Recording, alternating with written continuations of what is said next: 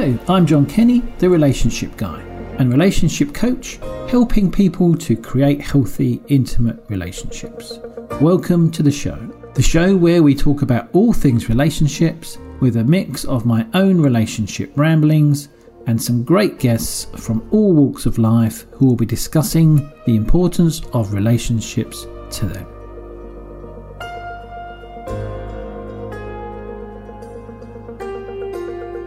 Hello, so my guest today is an author and podcaster, a wealth manager with over 30 years experience, and a chair of a board of trustees for a charity that helps severely handicapped people connect with the outside world. Welcome to the show, Doug Bennett.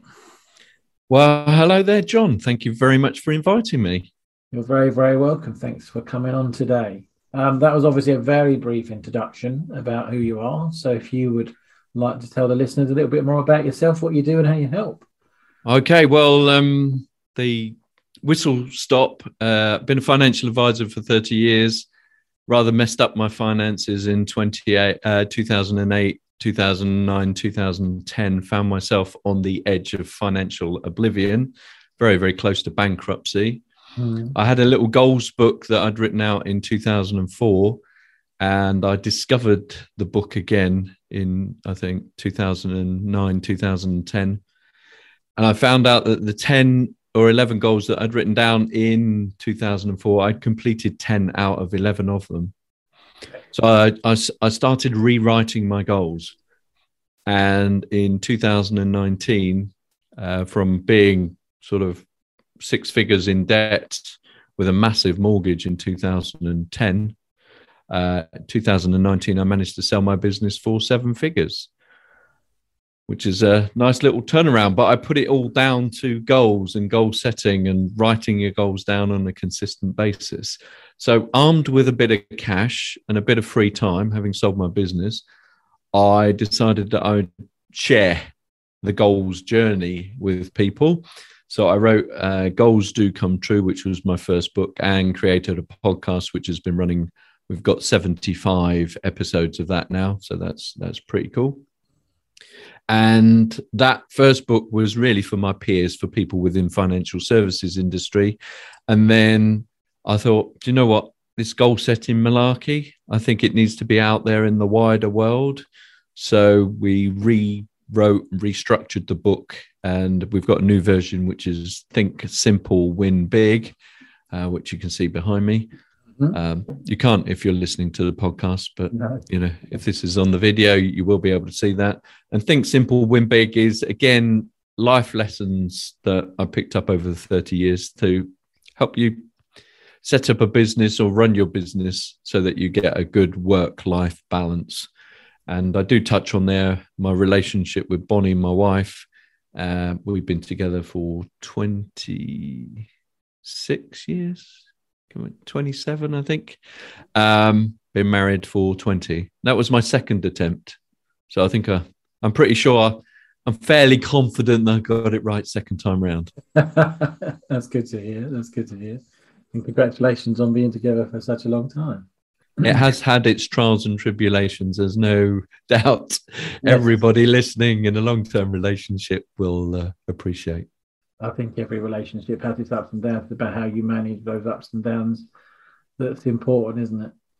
Yes. So it's a little bit more about the charity. I didn't know that a bit about you. So, well, I did a trek up Kilimanjaro, and part of my training for that was a half marathon. So I did the half marathon for this small local charity that a friend of mine was the fundraiser for. Mm-hmm. And then the next year we did the Kilimanjaro trip, and I did that for the same charity. And it turns out that I'd created a reasonable amount of money as an individual. You know, normally they get, corporate donations and the like. So they asked me if I fancied being a trustee, which on the face of it seems like, a small ask until you turn up. And then 3 trustee meetings in, the current chair said, right, I'm retiring now. And they put me forward for the chair of trustee position. But it's like, well, okay, I'll do that. But sometimes I just wish I'd carried on trekking up Kilimanjaro. I never stopped. As the easier option. But yeah, so the charity, we basically go into care homes. So you can imagine over the pandemic, that's been a bit tricky. We have a team, normally it's a couple of intensive interaction practitioners, and they go in and they sit with our clients. And you will have been in a restaurant quite possibly, and all of a sudden you'll hear a loud squeal in the background, and you look over and there's somebody in a wheelchair, and they've actually got really excited about where they are, and that's them expressing their joy at being where they are. And some people feel uncomfortable with that, but I've seen what our guys do. They basically sit and chat to these people that are in their own world, and they communicate with them in the way that they communicate to bring out stuff from them, and it's quite a moving experience. So I sort of really endorsed my position as chair of the board of trustee, and so I've been doing that for 3 or 4 years now. Fortunately, I'm a let's get things done kind of guy, and when I first started, the trustee meetings went from like 6 o'clock till 9:30, 10 o'clock. Once I took over, we cut them down to an hour and a half, so we get things done now. So it's like, well, that sounds like a good idea to me. Who's up for that? And put your hand up and let's get going. Right. So it's good in that respect. We need to get things done. Yeah. And so on goal setting, let's come back to your book. Can you tell people maybe the importance of goal setting and why setting goals was able to firstly help you with your outcomes, and how they can put maybe some goals into place, and the reasons behind the goal setting so important? Well, I think with mental well-being, having goals will help people. Very often we meander through life, and if you're meandering and you've not got anything to go for, it's very easy to think about all the things that aren't really going well in life and dwell on those, which is a downward spiral. So I think having goals, and it's relatively simple and straightforward, and that's the crazy thing, but there is such a small percentage of people out there in the world that actually do create goals. Now, they talk about big, hairy, audacious goals. So Jim Collins coined that phrase, and these are things that really seriously scare you.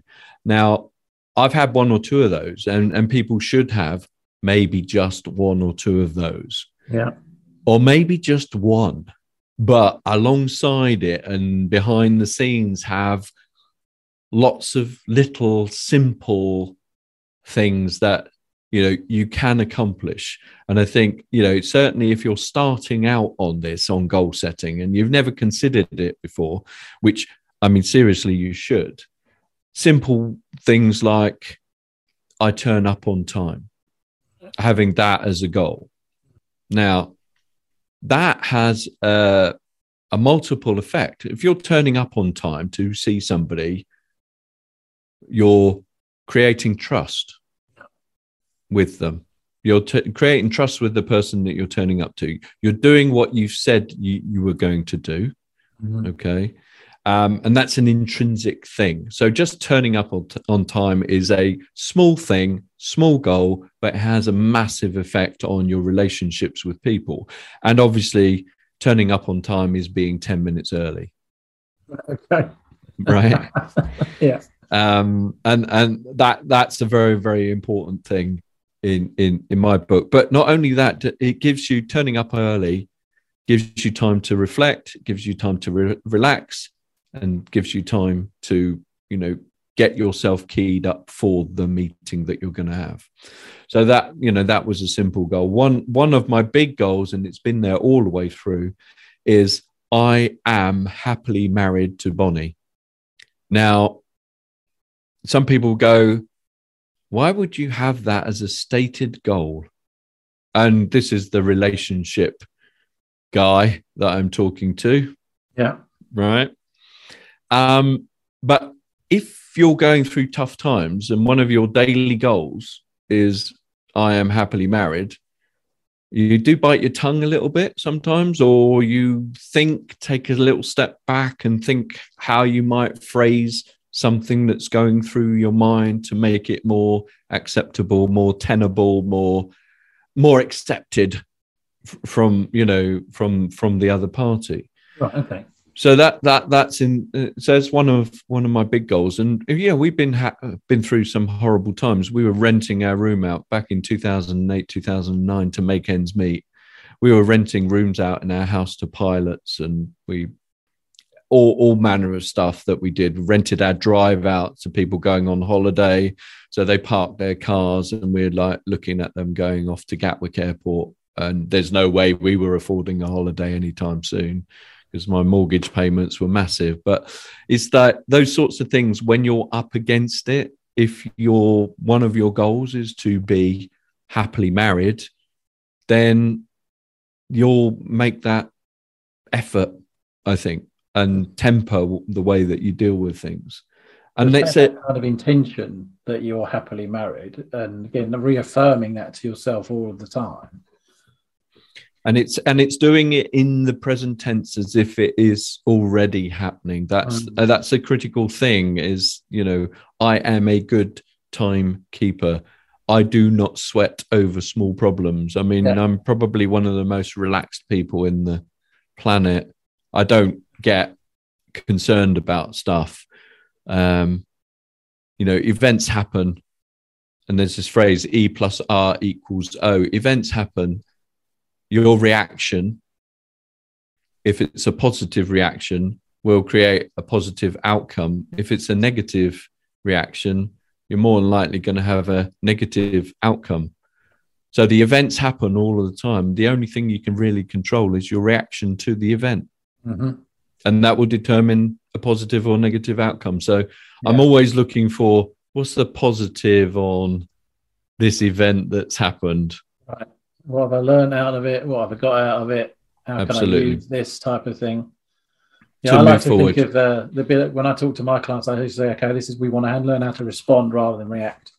Yes. That's a good way of doing it. Yeah, absolutely. Good way of putting it. Yeah, but that's interesting, isn't it? You say about being in the present tense. I have read some reports about how with some people that might not work, because if your brain's convinced that you've already got something, it stops looking for it. Yes, I think so. But it's your subconscious that we're talking about, and it struggles to make a difference between, what's real and what's imaginary. Whereas your conscious is like, it's what's the data, what's the information, but it's like telling your subconscious, and this is where we're sending the instructions is with the goal setting. Yeah. You're telling your subconscious, and then all of a sudden information that's always been available now has a relevance, because your brain is protecting you from stimuli.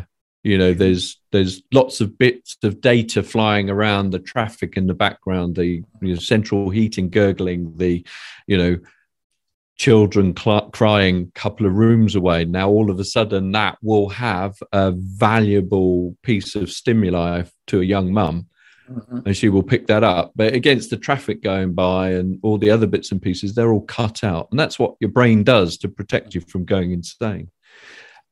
So if you're subconsciously telling it what your goals are, when a piece of data comes along which says, or your subconscious goes, hold on a second, that will help me achieve that goal, you'll pay a little bit more attention to it, whereas normally it would wash over you. Right. So it's important. You're priming your subconscious to, I think the phrase I've heard is selective filtering. Absolutely. So you're priming your subconscious to selectively filter the information that's going to put you forward and give you a positive outcome and a positive response, rather than the stuff otherwise that's going to create problems for you. Absolutely. As long as, because the data's there, right? The events happen. Your reaction is the only thing that you can control. But if you tell your subconscious what it is that you're looking for in life, it's like I used to get these calls all the time about joining different organizations.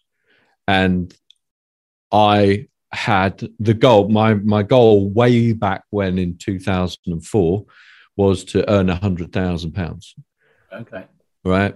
And it gradually, I kept it as 100,000 for a few years because it was 100,000 turnover. Then it was 100,000 profit. And then it was 100,000 income for me. Right. You know, so I used it as a couple of things. And so gradually rewriting that. And the point is that you write the goals on a consistent basis, day after day after day after day. Now I've got a little round ring binder. So a little tiny book. This is the original book. Can't get the ring binders anymore, unfortunately, but you write the goals down, turn the page over, write them, get down again without referring back to the day before, and keep writing and keep writing. But I gradually increased the goal. So it was when I hit the 100, then I increased it to 200, then I increased it to 250. The crazy thing is my wife presented my books to me and my turnover 1 year was 250,228. And it's like, that's a little bit scary because it's like, you know, what is that margin on a 250K target that I hit it? So I increased it. I increased it to £500,000. And then that's where the firm rang me and they made a statement. And that statement was like, that's a trigger. I'm after £500,000. That will do that. Okay. So I'm living, breathing evidence that how scarily close it works. And the fact that, you know, I managed to hit the 100,000, managed to hit the 250, and it wasn't that long afterwards. But this is the critical thing. One, write the goals. The law of attraction will help, but you do have to work. You have to work. It's not just going to come and fall into your lap. You can't just send it out there and expect it to happen. Be specific about it and be realistic. Right. You know, if you've got 10 clients or, you know, you're earning 30K a year and you tell your subconscious that you want to earn 1 million, it's going to go, no, there's not sufficient evidence available for me to be able to take that on as a realistic possibility. In which case you'll thwart your efforts. So you've got to make it realistic. Yeah, I guess you set yourself a massive target. You're going to let yourself kind of leaving yourself open to being let down and failing and everything else. And then like you're going to be so far off of your target, even if you're halfway through your year, that you're likely to go, well, this just isn't working, and possibly give up. Absolutely. You will. Like you said, with your one, you just kept the same figure, but you shifted the focus of the figure, which makes it very manageable, doesn't it? Well, I've already done 100,000. Well, that means I can do 100,000. I just want to do 100,000 this way instead. And you made that very realistic, and your brain didn't sort of balk at the idea that that was possible. Exactly right. Exactly right. I mean, before then I was doing 50K. So ish, you know, so it was a realistic, I mean, doubling your income as a possibility is not an unrealistic expectation if you run your own business. You know, if you're working for another organization, then doubling your income might be a tall ask. But, you know, if you're on 35 grand and you want 45 grand, just go on LinkedIn, find out what it is that 45 grand people are earning.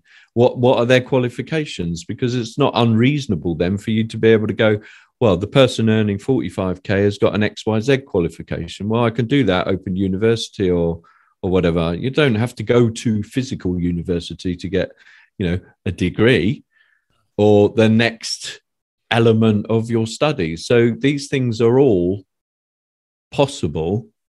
And then when you're in the 45, it's not an unreasonable stretch, having demonstrated that you can increase your income by 50%, to then go, well, what's another next 15 or the next 30 or whatever? And it's like, what is it I need to do? Yeah, and there's plenty of, like you said, plenty of ways that you could figure out how to do that. Even if it was to go, well, who's doing the same job as me that is earning 45 grand? And maybe I need to go and work for that company instead. There's that as well. But, until until you check, until you've told your subconscious what it is, that you're looking for.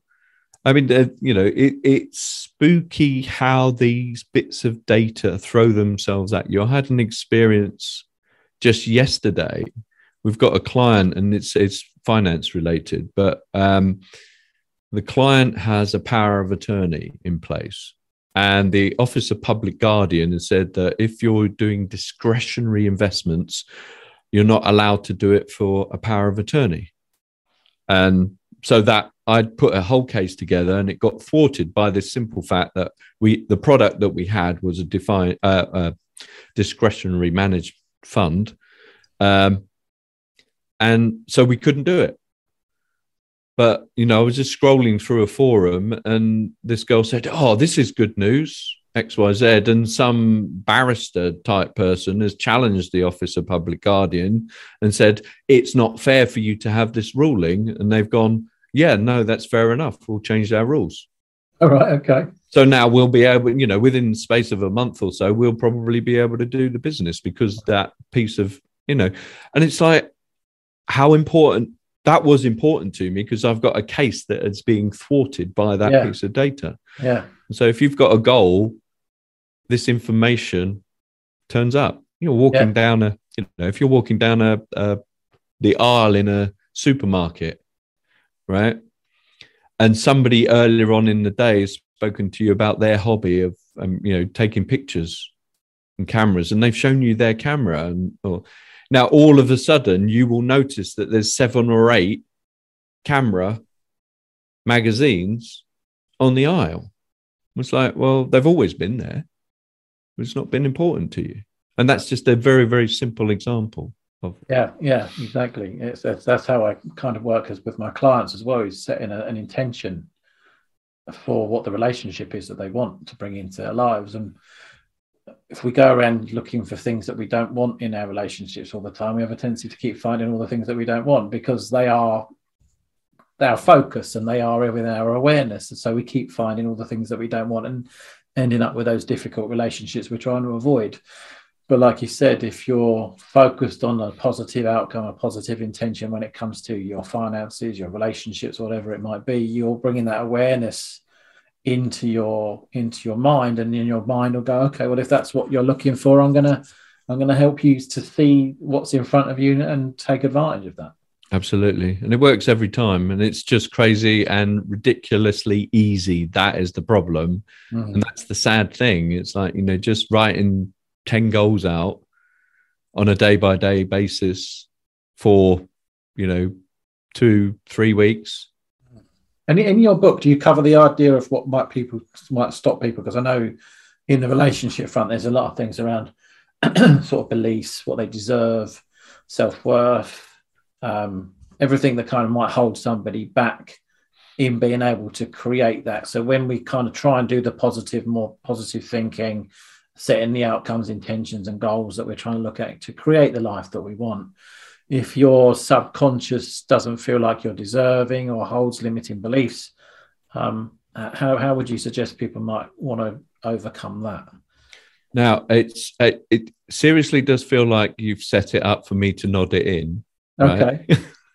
But I just talk about my experiences.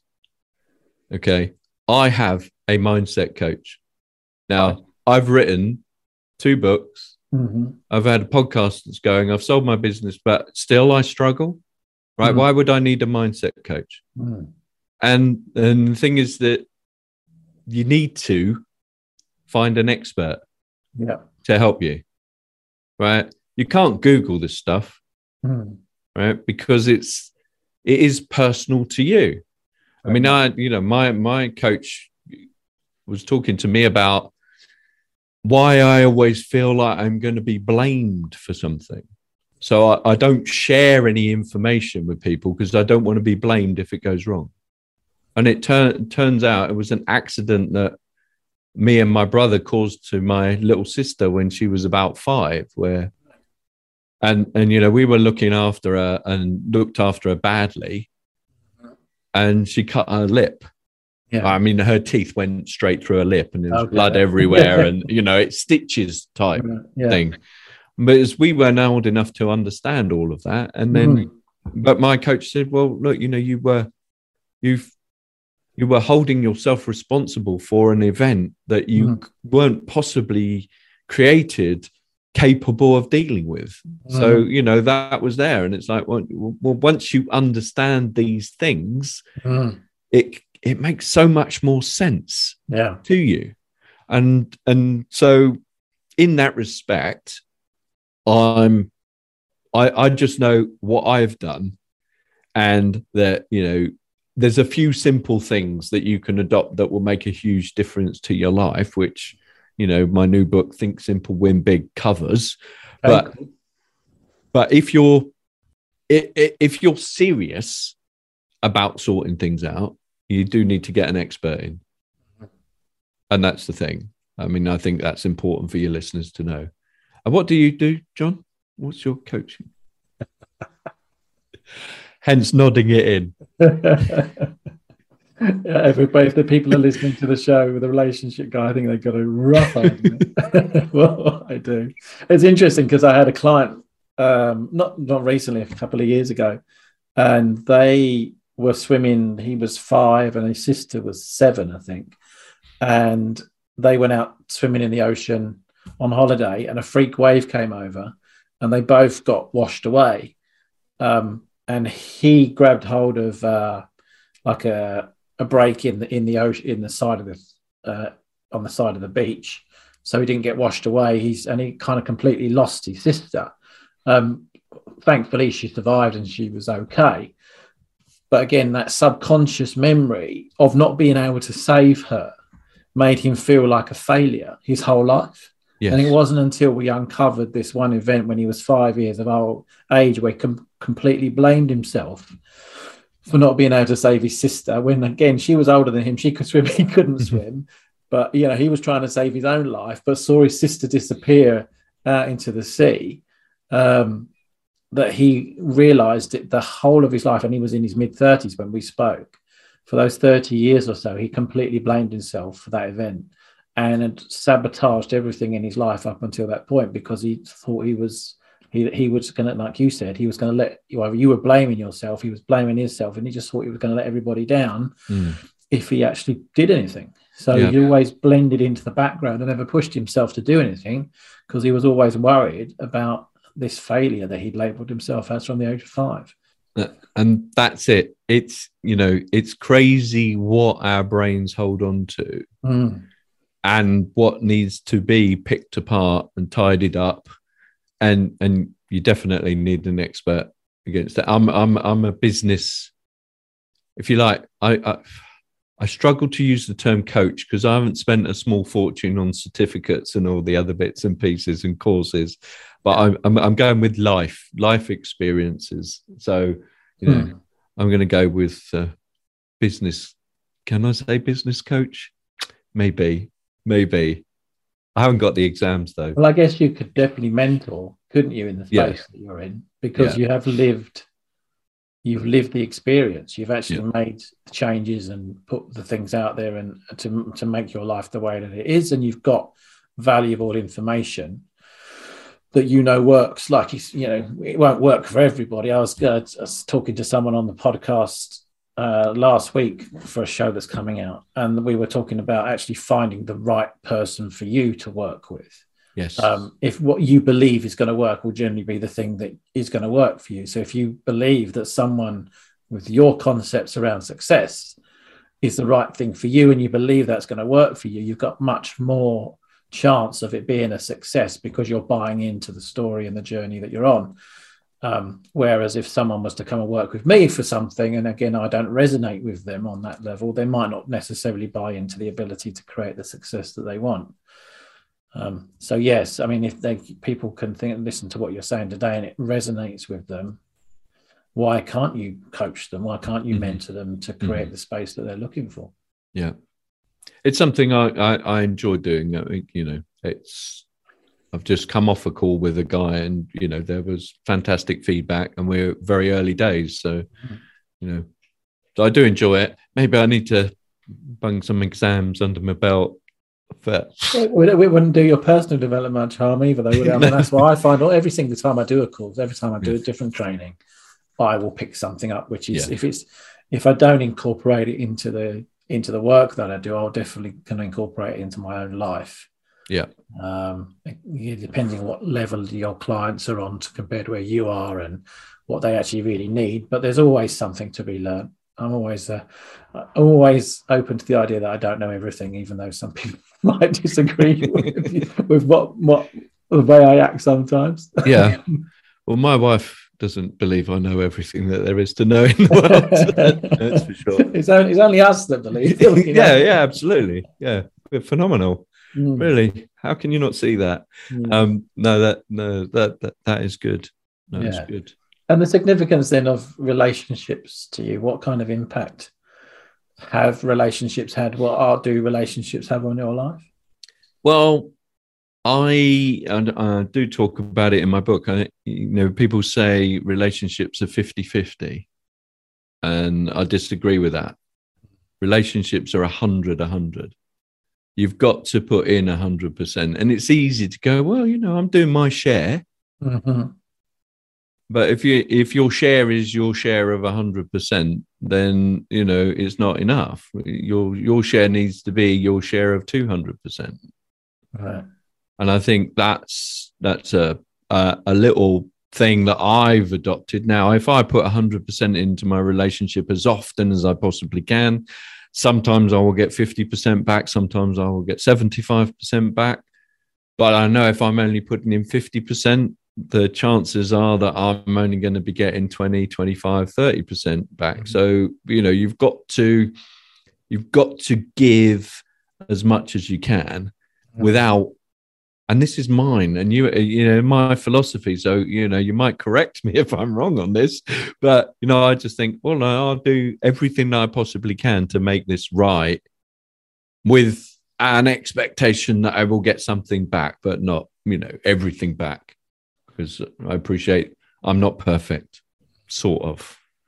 Yeah, I think that works if in the right relationship. If you're expecting something from somebody they're never going to give you, and you keep giving 100%, and you never get much in return, then you're just leading yourself down the relationship garden path of stress and upset and unfulfillment and everything else. But exhaustion. Yeah, for sure. You're just giving and giving and giving, and nothing's coming back. Then definitely not a good idea.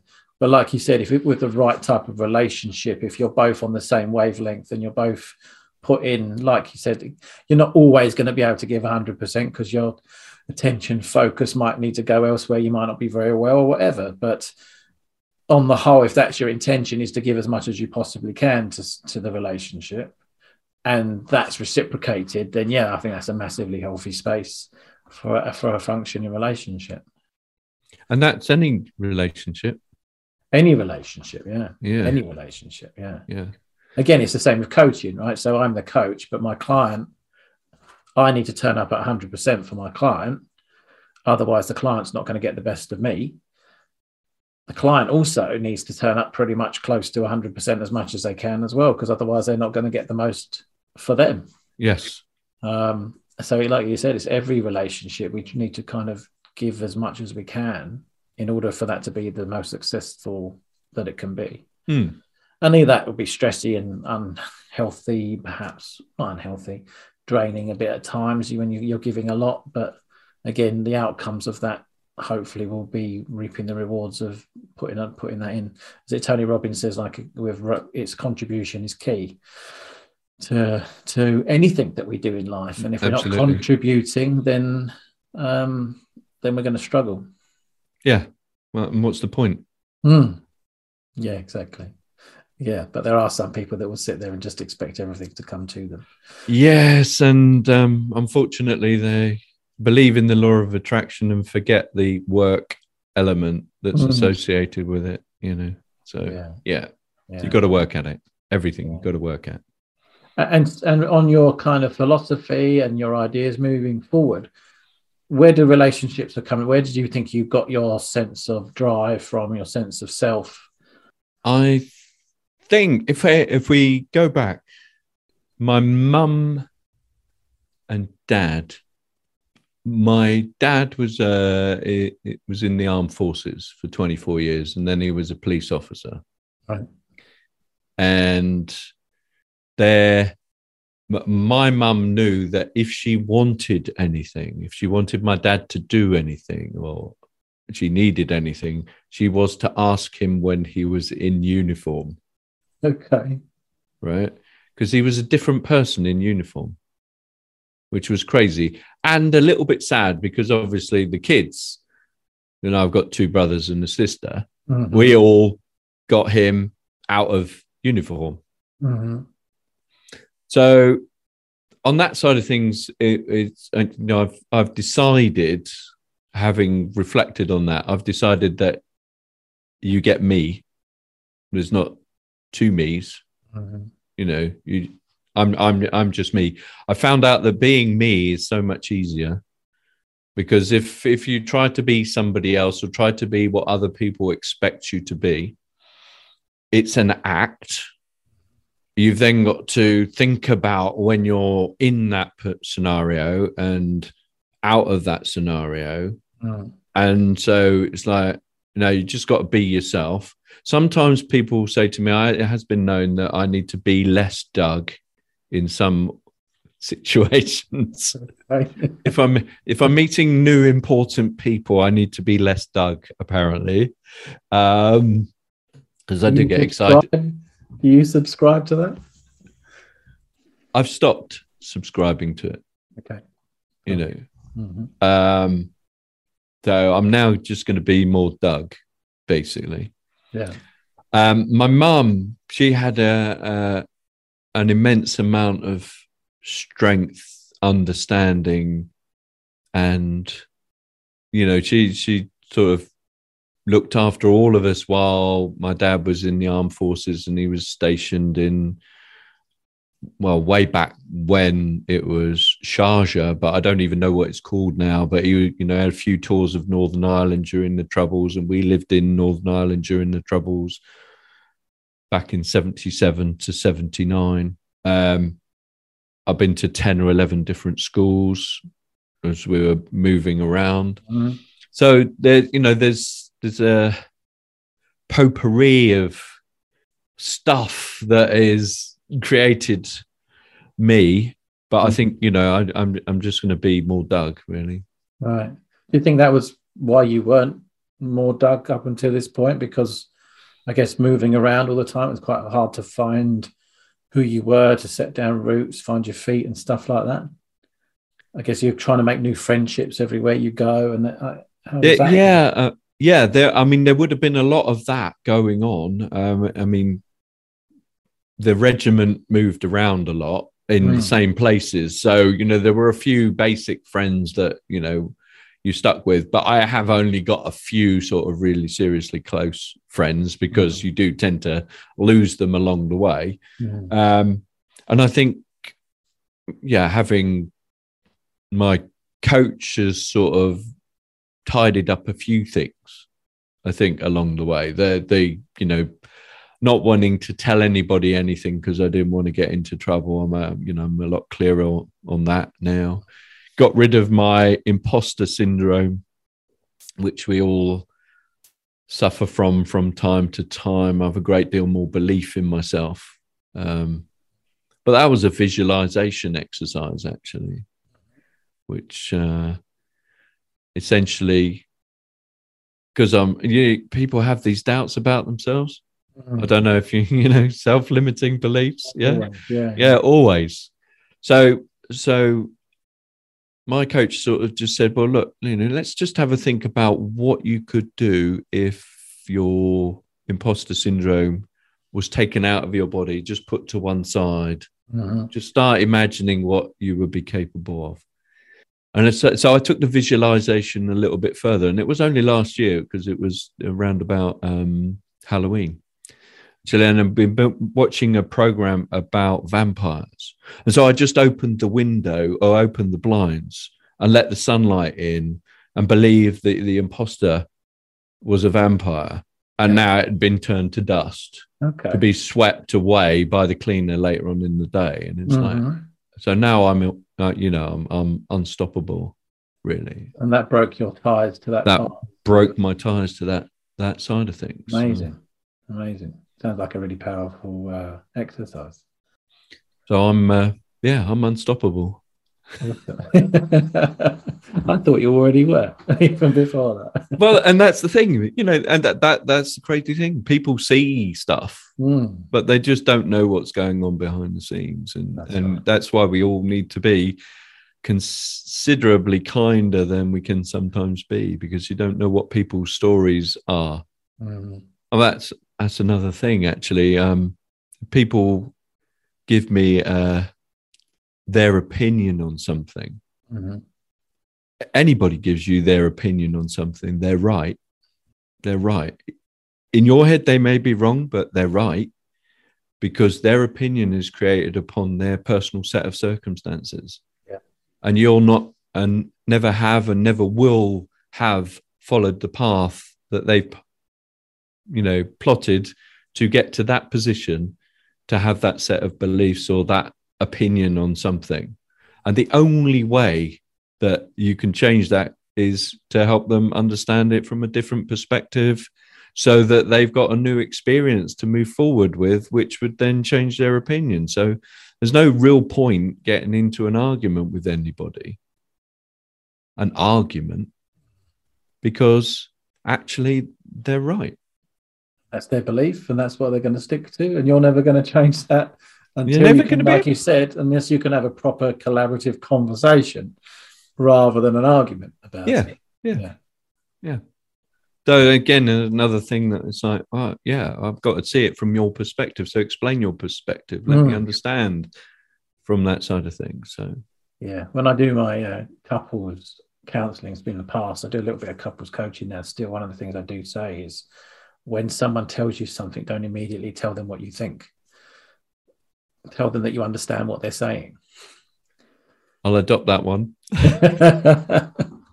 Because for two reasons. First of all, they feel understood and heard. But secondly, you're actually trying to understand yourself. If you are saying, I'm understanding what you're saying, you've had to think about what it is they're saying and try and step in their shoes a little bit and say, okay, well, I can get where you're coming from, rather than immediately saying you're wrong or this is what I think about it. And that's what you were just saying about that that's their opinion. And if you can validate their opinion, you are actually listening to what they've got to say. Like you said, you won't necessarily agree with it or think it's the right thing, but at least you're saying you're open-minded enough to try and understand what they're where they're coming from. Yeah, I think I have a high EQ, people are telling me. Okay. So for people who don't know what EQ is, that's emotional intelligence. Yes, or emotional quotient. Yeah. Intelligence quotient, isn't it? IQ. So that's being very aware of your own emotions, being aware of other people's emotions, and being able to kind of manage your emotions at a perspective that equates to the situation that you're in. Yeah, so I get called in as the chair of the board of trustees when there's any kind of issues, because I'm high EQ apparently. So you can come in and make sure it all gets resolved in a way that it needs to be resolved. And the madness is, I think that's easy to do, but I find it easy to do. That's a great, and it is. And you think, well, just be kind. How hard can it be to be kind to people and understanding? If only. Everybody's got their own way of doing things. Like you said, it's about understanding where they're coming from, and there are people that immediately can't do that. Sorry, I won't use the word can't, because they can. Won't do that because of their own things that they're carrying with them, and immediately they go into a defensive space when they're triggered. And like you said, being emotionally intelligent enables you not to be triggered and be a little bit more present and in the moment, rather than in the stuff that's making you react in a certain way. Yeah, I would say, triggered so easily. Good. One still gets triggered. Yeah. Easily. I've been doing this for 18 years or so now, and it's there are still buttons to be pressed. I just have to make sure I remember they're my buttons and I own them, but I decide if they get pressed or not. Absolutely. That's amazing. Thank you very much. So I think we're going to sort of come to an end to our conversation, unfortunately, because it's one, again, most of the time when I speak to people, it's just something we could just talk for hours if we let ourselves. What I didn't ask you at the beginning, so we'll get this bit cut out of the recording, is if you've got a freebie or something that people can get from you. Do you have an ebook or a free consultation or anything that people can get in touch with you and get a copy of, get them on your mailing list, such and forth? Yeah, we've got from financial struggle to financial success free ebook. Well, I'll ask you about that in a second then, and you can tell people how to get hold of that. Okay. And then I'll ask you if you've got how people can get in touch with you, and if you've got any parting words of wisdom or something they can take away and implement today that you recommend they do. Cool. Okay. So don't forget to cut that bit out, team. Thank you. So yeah, as I said, we're coming to an end, unfortunately. I believe you've got a freebie that people can get their hands on. Absolutely. If they go to my website, I have From Financial Struggle to Financial Success. It's a PDF. It's, some steps to turn your life around, ones that I've learned, and, they're relatively simple and straightforward, and that's free download from my website, which is dougbennett.co.uk, which is DOUGBENNETT.co.uk. And the link for that will be in the show notes. Is there any other way people can get in touch with you if they wanted to reach out and find out a little bit more about what you do? Absolutely. My website's got my blogs on there. We do a weekly blog, so there's information about how to set goals and the science behind it, that sort of stuff, and link to all my podcasts and links to my books as well. But also you can contact me either, looking for financial coaching on that side of things, or if you want me to speak at a conference or to your sales team on goal setting, happy to do that. So via the website. And they can get a copy of the Think Simple, Win Big on there. That's available now? Absolutely. Yes. Great. And the hardback option has just been released. So great. It's available on all formats, I could gather then. Yep. Great stuff. And just before you leave, I like my guests, if they can, to leave one parting word of wisdom or advice or something they would recommend people kind of can do today to help themselves out. Get a 59p notebook, write down 10 goals on the first page. Tomorrow, turn the page over. Don't go back. Don't refer to the ones that you wrote today. Write 10 goals again. Do the same the following day, the following day, the following day. Don't refer back to the ones that you've done already. The thing is, there will be a day where a goal comes in and it was important that day, but it's not important every day. By the end of 2 or 3 weeks, all the really important, straightforward goals, they're like cream, they'll rise to the top. You'll be writing those in, day out. And that's how you'll make a difference to your life. So, thank you very much. Thanks, Doug, for being a guest on the show today. It's been a great conversation. There are lots of things that the listeners can take away, and please do reach out and get in touch with Doug if you want some further information about what he does and how he helps people out. Thanks again. Cheers, John. Thanks for having me on board. I'll speak to you soon. Absolutely. Thank you for listening. Please subscribe, follow and review the show. That is very much appreciated. And please do reach out if you would like to know more about how you can create healthy, intimate relationships in your life. I will leave you with this quote from Carl Bard. Although we can't go back and make a brand new start, we can start now and make a brand new ending. I look forward to seeing you on the next episode of The Relationship Guy.